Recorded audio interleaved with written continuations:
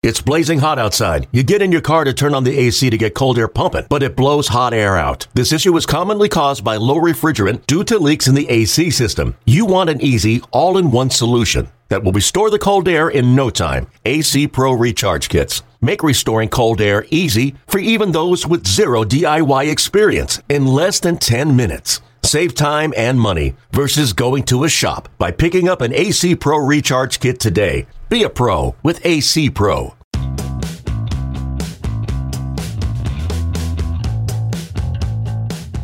I'm Mark Feinsand, executive reporter for MLB.com. Welcome to the Executive Access Podcast. Before we get to this week's episode, a word from our sponsor. Erectile dysfunction is more common than you might think. 52% of men over 40 will experience ED at some point, and about 75% of those men don't seek treatment. That's why Roman makes it easy to get expert treatment from a U.S. licensed physician all online. No judgment, no hassle, no hours spent in the waiting room. With Roman, you get expert medical care for ED right in the comfort and privacy of your own home. Everything is online, so it's convenient and discreet to contact a doctor about prescription medication. Getting started is simple. Just go to GetRoman.com/major and complete an online visit with your medical history and symptoms. A licensed physician will evaluate your online visit and let you know within 24 hours if medication is right for you. If prescribed by the doctor, Roman delivers genuine medication right to your door with free 2-day shipping. Just go to GetRoman.com/major to get a free online visit and free 2-day shipping. That's GetRoman.com/major to get started with a free online visit. That's GetRoman.com/major. Scott Sharp played 4 seasons at George Washington University before becoming a 25th round draft pick of the Cincinnati Reds in 1994. His minor league playing career lasted 4 years, but he remained in the game as an area scout, working for 3 clubs over the next 8 seasons. In 2006, Sharp joined the Kansas City Royals as assistant director of player development, beginning his ascent up the ranks of the club's front office. He played a key role in the development of players including Alex Gordon, Eric Hosmer, and Mike Moustakas, who all helped the Royals win the 2015 World Series, the team's first championship in 3 decades. I sat down with Sharp to discuss player development, the importance of having homegrown players in a small market, the change in culture in Kansas City, and much more. Enjoy this conversation with Royals Vice President and Assistant General Manager, Scott Sharp. Scott, you grew up in Sykesville, Maryland, big Orioles fan. Wore number 8 in Little League for Cal Ripken Jr. Was baseball always your biggest passion? It really was. My mom introduced me to the game. As an Oriole fan, she was, and I grew up wanting to be, the next Cal Ripken, the next Brooks Robinson, and saw many games in Memorial Stadium. And it was always a fabric of who I was and continues to be. You earned a bachelor's degree in accounting from George Washington University. Played 4 seasons as an infielder, catcher, and pitcher. You were drafted as a catcher, I believe, right?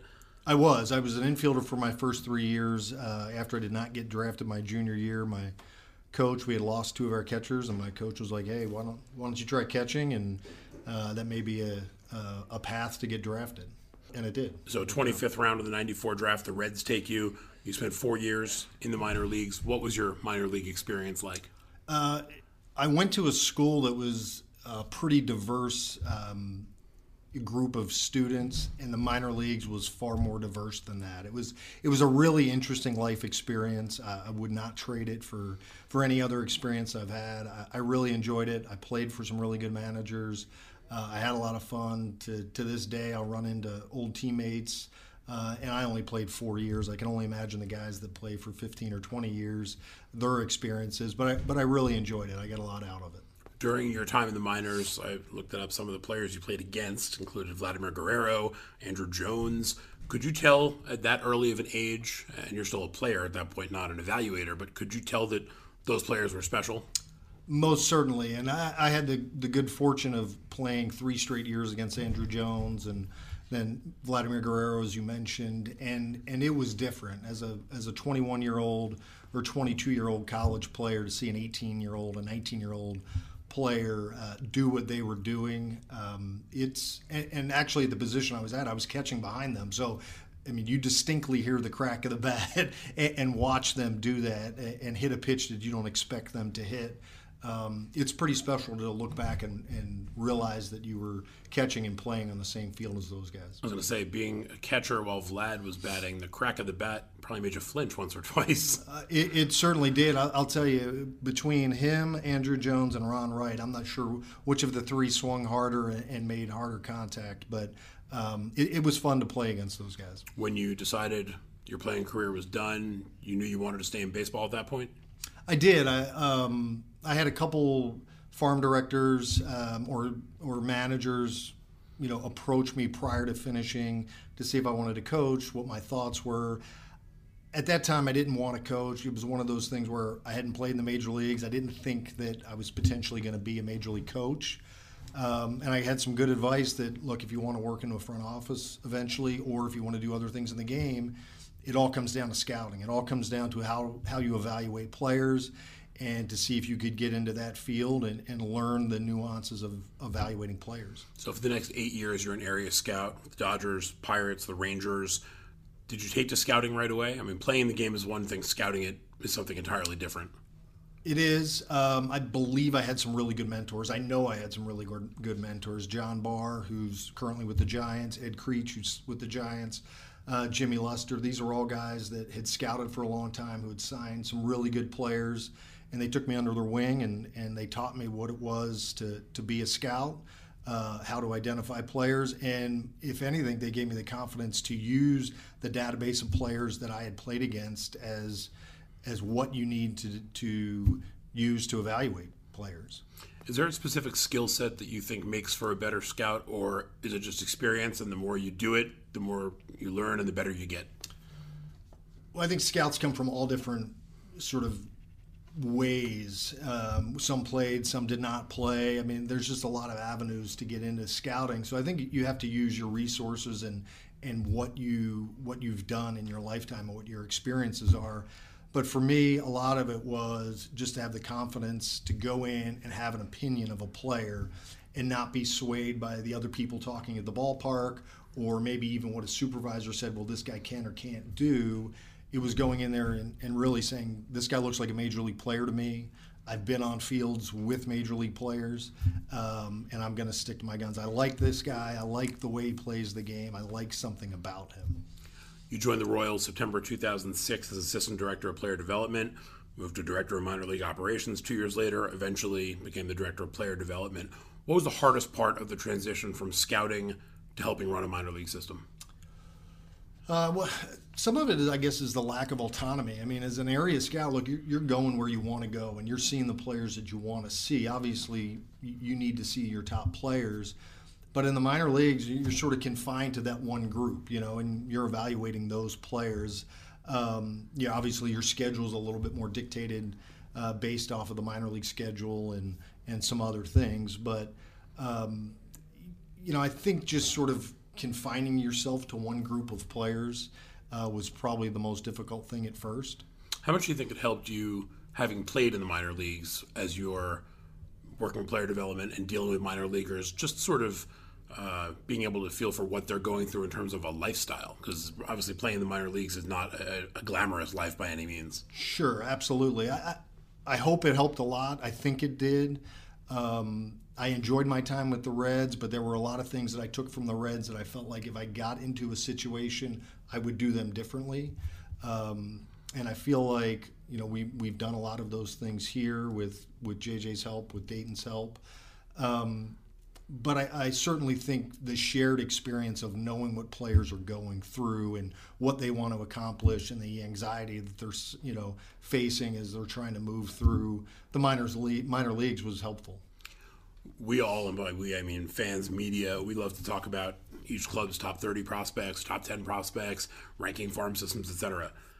When you have 7, 8, 9 affiliates that you need to monitor and keep up with and really know deep on each player, how demanding is the task to do that? I mean, you've got 150, 200 players. You obviously can't see them all every day.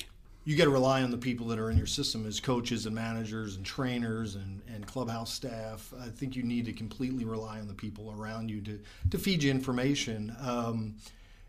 So it's certainly difficult, but people will often ask, so what's your job? Well, my job is pretty simple to sort of explain. You need to know where 150 players and 50 staff members are at all times. You need to know what's going on the field and off the field with every single one of them. And if somebody calls and asks a question, you need to be able to answer it. So that's what you tried to do. You just tried to constantly get information on these players, good, bad, indifferent, just know what's going on with their families, know what's going on off the field, and also obviously know what's going on the field. Sometimes the on-the-field stuff's easier to track than the off-the-field. It seems like a big part of your job is managing people. As a baseball player, that's not something you really have to worry about. Did managing people come easily to you? I would say that it came easy in the sense that I just try to treat people the way that I would want to be treated as a player. If players are going to ask me adult questions, I'm going to give them adult answers, And there's an expectation of what it takes to be a Royal, and we set those expectations pretty early on. So, every player that comes in here should know what's expected of them. So, the managing people, again, I think it just comes down to having good relationships with them, making sure that you're very defined with what your expectations and your rules are. As analytics have become so prevalent in the game, we've started to see them creep down into the minor leagues. At what point do you start to educate minor league players about analytics? And I'm sure you kind of probably try to ease them in versus just throwing a whole load of numbers and data at them. Sure. It's interesting because a lot of times the younger generation can educate the older generation. I mean, a lot of times these players are walking in, especially if they're at a major 4-year program, they've been exposed to all the analytics that we have in our system anyway. So a lot of it is just making sure that you're on the same page with the player, what background they're coming from, and what their education level is on analytics, and you're trying to meet them halfway, find out what they know, find out what they don't know, and figure out what's best for them moving forward. When you have a player in the minors who's scuffling, how do you keep them from getting discouraged when things aren't going their way? I don't know if we have found the perfect answer for that. It's tough because, again, every player's situation is different. A first-round player scuffling is a lot different than a later-round pick just because of the level of expectation that's on that player. Part of it is initially just trying to find out maybe what the root cause is, because maybe it's something off the field that is causing them to have greater issues on the field. So a lot of it's conversation. A lot of it is relying on the people that are at the affiliate with them on a daily basis, because when they see myself or JJ or Dayton come in, they're naturally slightly defensive anyway because that's somebody that they're not seeing every day. So you try to use the people that are around them every day to get as much information as you can. Is it, when you talk about those expectations for a first rounder versus a late rounder, do you try to tell that player, don't put those expectations on yourself, just do what you do and don't worry about what number you're ranking in the rankings are, or read up on that stuff, just play your game? Is that a hard sort of message to send to a kid who is a first round pick and has heard about these expectations? I think it's become increasingly more difficult because of social media, because now anyone can be a writer, anyone can have a comment on a player's game. Every game is streamed through MILB, so there's just so much more exposure. I mean, you talk to people that were in the game in the 50s and 60s, first-round picks signed, and they went out, and no one knew what they did for that season until the end of the season, until maybe the Sporting News or Baseball America did an end-of-season recap. There's just so much more immediate results and immediate criticism that players are having to deal with. I would find it very difficult to be a player in this age, because the only way I think to survive it is to just not pay attention to social media, which is just too difficult to do. Well, when you're a young kid in your early 20s, social media is part of your life. You've grown up with it. It is, and it creates a lot of problems because people can hide behind it and be very critical. And players don't know how to handle that. It's hard. I mean, take an 18-year-old player that has a lot of expectations, and some 25-year-old can throw a jab on social media and just walk away. Those players, it hurts those players. It's tough. It's a difficult thing. And the proliferation of prospect materials, whether it's MLB Pipeline or Baseball America or whoever it may be, people know more about prospects now than they ever have before. I mean, when I was growing up, if I knew the Yankees or Mets top prospect, that would be about the extent of it. And now casual fans can name the top 10, and real fans can probably name the top 50. I grew up an Orioles fan, and I couldn't tell you one of their prospects they ever had until they got to the big leagues. I really couldn't. But now everybody has a ranking. I mean, there's so many different rankings of systems and players and prospects, and these kids are being ranked from the time they're 12 years old. Dayton says it a lot, and I agree with it. It's one of the most over-scouted, over-evaluated generations we've ever had. And that puts a lot of pressure on players. It's just a really difficult thing to navigate for players, and you do your very best to help them kind of get through it. But it's just the social media aspect of it has made it really difficult. With all of these lists and rankings and top 10 prospects, top 30 prospects, organizational rankings, fans get really into that. Do you guys pay attention to them? You obviously know what a lot of them say. Do you get influenced by them at all? I've always sort of held true that the game's the ultimate evaluator. The game is the only evaluation that really matters. At the end of the day, you got to step on a field and you got to produce. And that's the only way you're going to end up getting to the big leagues and being a productive major league player. So do I look at them? Rarely, because they don't drive my day-to-day. It doesn't change what I do 1 minute of the day based on how somebody else ranks one of our players. I don't treat them any different. My day doesn't revolve around any of those rankings. I rarely look at them. Is there another sport that you think compares to baseball in terms of player development? Obviously, baseball has more players than anybody else, but just in sort of the way they approach player development. We talked a lot about that, and we've done some info share with some NHL teams just because, extensively, a minor league system. Right, NHL, that seems to be the one everybody points to. Yeah, the NHL, but even that's a lot, very nuanced with, just the way that their players are dispersed, and they're not really centralized with a single affiliate that's just that team. It's a lot more co-op and the way it works. But baseball's it's such a unique development system. I mean, the NFL, college is their development system. Right. And they go right from college to the NFL. The NBA is very similar. So you kind of operate in your own world. You once said that in A-ball, you may have a week or a month to adjust before your opponent adjusts to you. In AA, maybe at a bat or a game. In AAA in the big leagues, it's pitch by pitch. Is that something you hammer into young players, that the need to be able to make quicker adjustments as you move through the system is going to be vital to your success at those levels? You do, and it's matriculated. The advanced material that we give players. Again, the minor leagues isn't about winning and losing. So we've been, a little bit hesitant to give advanced materials, to win the game, you need to do this. But what we found that it has done is it allows players to prepare better for their opponent. And again, it helps with that immediate adjustment. Oh, this particular pitcher does this. Well, I need to focus in on trying to handle this particular pitch because that's what I'm going to see. But you got to do it in the right way. Not every player's ready to try to make those immediate adjustments. Some of them are just trying to get their feet on the ground. I mean, literally, you're dealing with such a wide spectrum of abilities. You have very raw players, you have very advanced players that can be playing in the same league. It's a very individual basis on trying to get players to be able to adjust. You said something interesting. You said in the minors, the wins and losses don't really matter. How strange is that? You played in the minor leagues. You've been competitive your whole life. You've played in high school. You've played in college.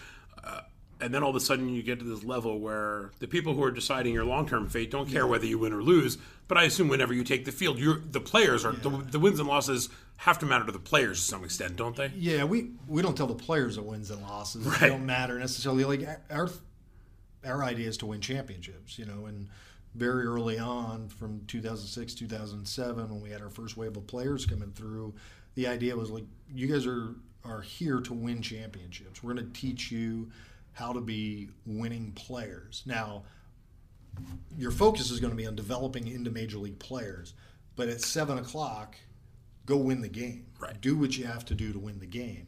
We don't want you to realize that you're developing along the way. We want you to go out and compete and win, but we're not going to fire a minor league manager halfway through the season because he's 10 games under 500. From our perspective, that's more the wins and losses don't matter. We want players to go out and compete, because if you can't win in the minor leagues, how are you expecting players to get to the major leagues at the highest level of competition and just flip the switch and say, oh, now we have to win tonight? Like, you can't do that.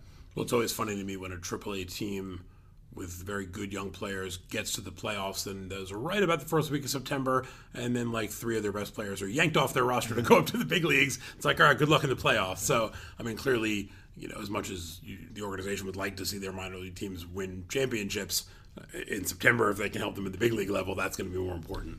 It is. And I will say in 11 and 12, when we had teams going through the PCL championships, a lot of times we would keep players there. Again, we weren't forcing it one way or the other, but if we felt like there were really key, important at-bats or innings where they can learn how to win big games and championships, that may be more critical in their long-term success.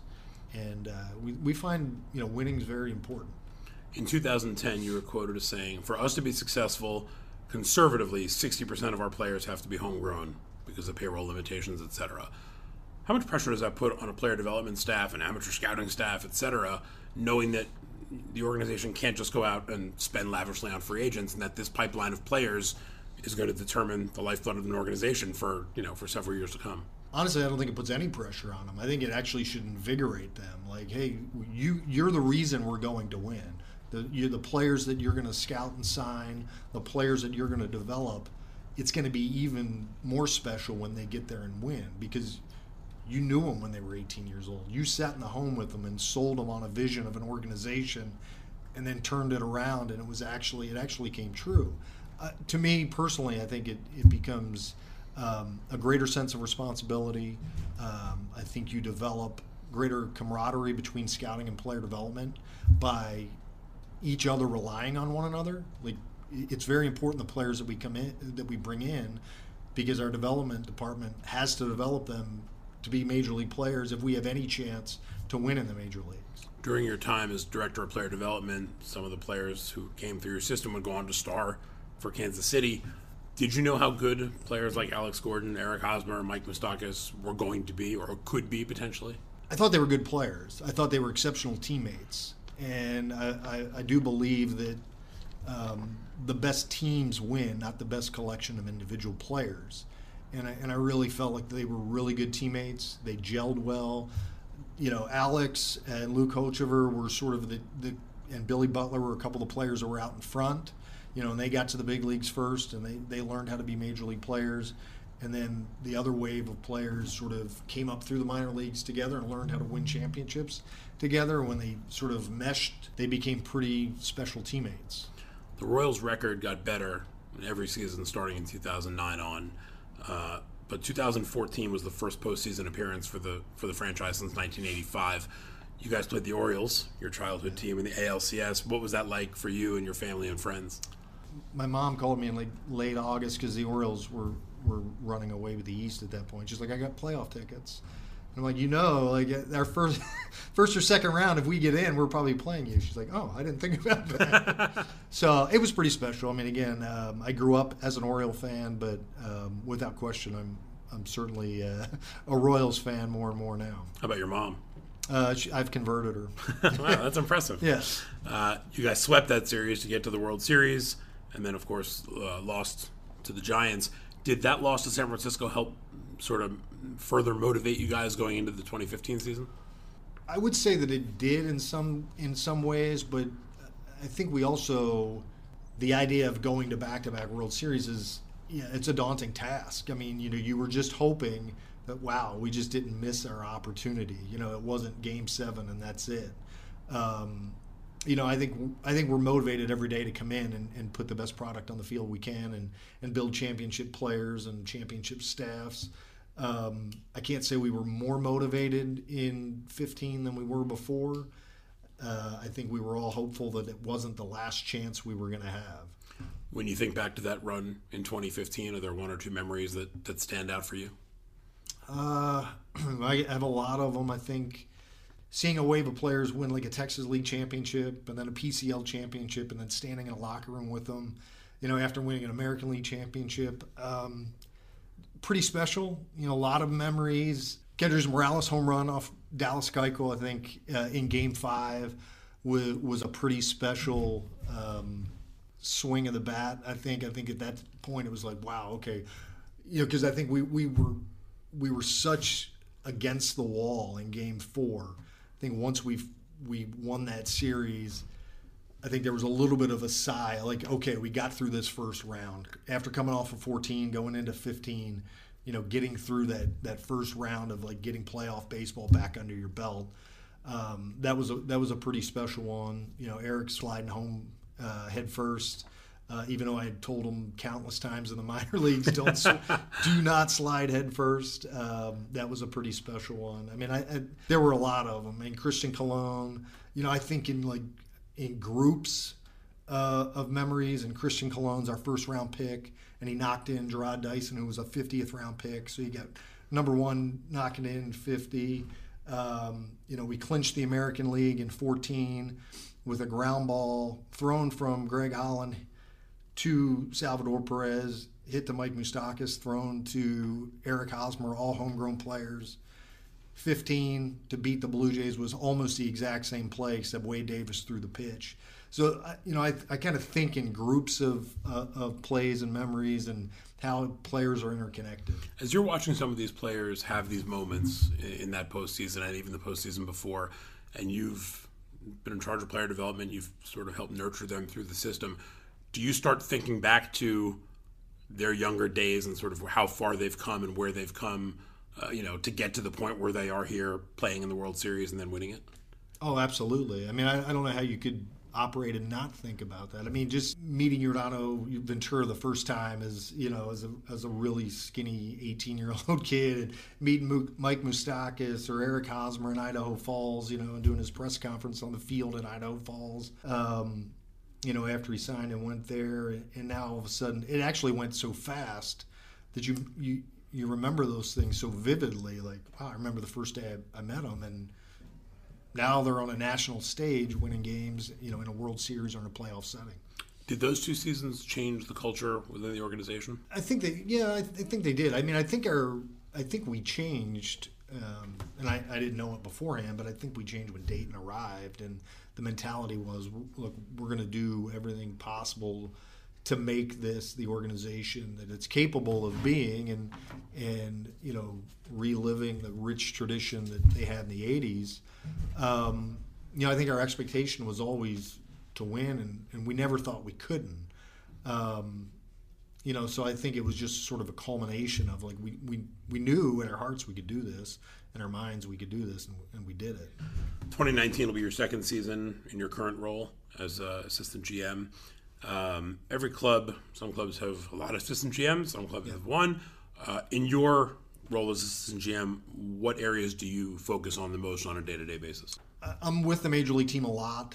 I travel with them probably 50% of the trips during the season. So, if Dayton's not with the team, someone else may not be with the team. It's transactional in nature. If we got a guy going up, guy moving down, player movement, that's in season. I also still am fairly involved in the minor leagues. I keep in touch with JJ and Alex Zumwalt on a pretty regular basis just to see what's going on in the in the minor leagues and how things are progressing there. I'll see most of our affiliates. I deal a lot with arbitration, major league contracts, minor league contracts. The day-to-day operations at home. So it's a lot like being a farm director. Like every day is different in some ways. Of all those things you just mentioned, what's your favorite part of the job? Which area, when you're involved with it, do you sort of gets your juices flowing the most? It's still being around players. So it would be either being with the major league team or being in the minor leagues and seeing guys perform and talking to players and interacting with staff and coaches. I still, in some odd way, view myself as sort of a player and a scout and evaluator. I mean, that's what I'm passionate about. That's what I love doing. I like watching guys play the game. You talked before about not paying real close attention to lists and rankings and such. This winter, when the Mets GM job was open, your name surfaced early as a potential candidate. I assume even if you're not reading that, your friends and family are letting you know that stuff's out there? Sure, they are. And, look, it's a small industry that we work in. I mean, and you get to a point that, sure, your name's out there. You view it as a compliment. There's only 30 of those opportunities available. But yeah, you're certainly aware. Dayton once said of you, quote, "He's a non-emotional thinker, which is important in this job." Did that approach come naturally to you? Is that something you had to teach yourself to be able to try to keep emotions out of it as you're, going about your business, whether it's with minor leaguers or major leaguers or anything else? I've always sort of been that way. I guess it's just my personality. I can't say that I've taught myself that. I just try not to get too high, too low, and try to think of things in a very sort of even keel way, try to digest it and process it and figure out maybe the best solution or the best answer I want to give before I do or say something. Was that your approach as a player as well? Probably so. I think so. So it's just your personality. It sort of works well in this job, right? Actually, I probably get it from my father. My father was a very sort of process information and then don't get too emotional on it. Is becoming a general manager your ultimate goal in this game? I would like to do it because I like, even from the time that I was very young, whether it was playing or not, I've had the vision of like trying to put teams together. You always want to put teams together, whether you're in your backyard or in your neighborhood picking teams. Let's pick teams and win. So I like the concept of that. I've been very fortunate to learn a tremendous amount from Dayton and JJ on what it takes to build leaders and to build an organization. So I'd like to be able to put that in practice. I have a tremendous job now with working with unbelievable individuals, which I would find very difficult not to continue to work with them. So I feel very fortunate that I get to work with these people every day. Scott Sharp, Royals Vice President, Assistant General Manager, thanks very much for your time. Appreciate it. Thank you, Mark. Many thanks to Scott Sharp for taking the time to sit down for this week's episode of Executive Access. Coming up in future episodes, I'll sit down with Orioles General Manager Mike Elias, Brewers Farm Director Tom Flanagan, and other executives around the league. You can search for Executive Access on Apple Podcasts, Spotify, Google Play, Art19, or anywhere else you listen to podcasts. So be sure to subscribe and enjoy these conversations all season long. If you like what you hear, leave us a review while you're at it. We always appreciate those. And be sure to spread the word and tell all the baseball fans in your life about Executive Access. Until next time, I'm Mark Feinsand.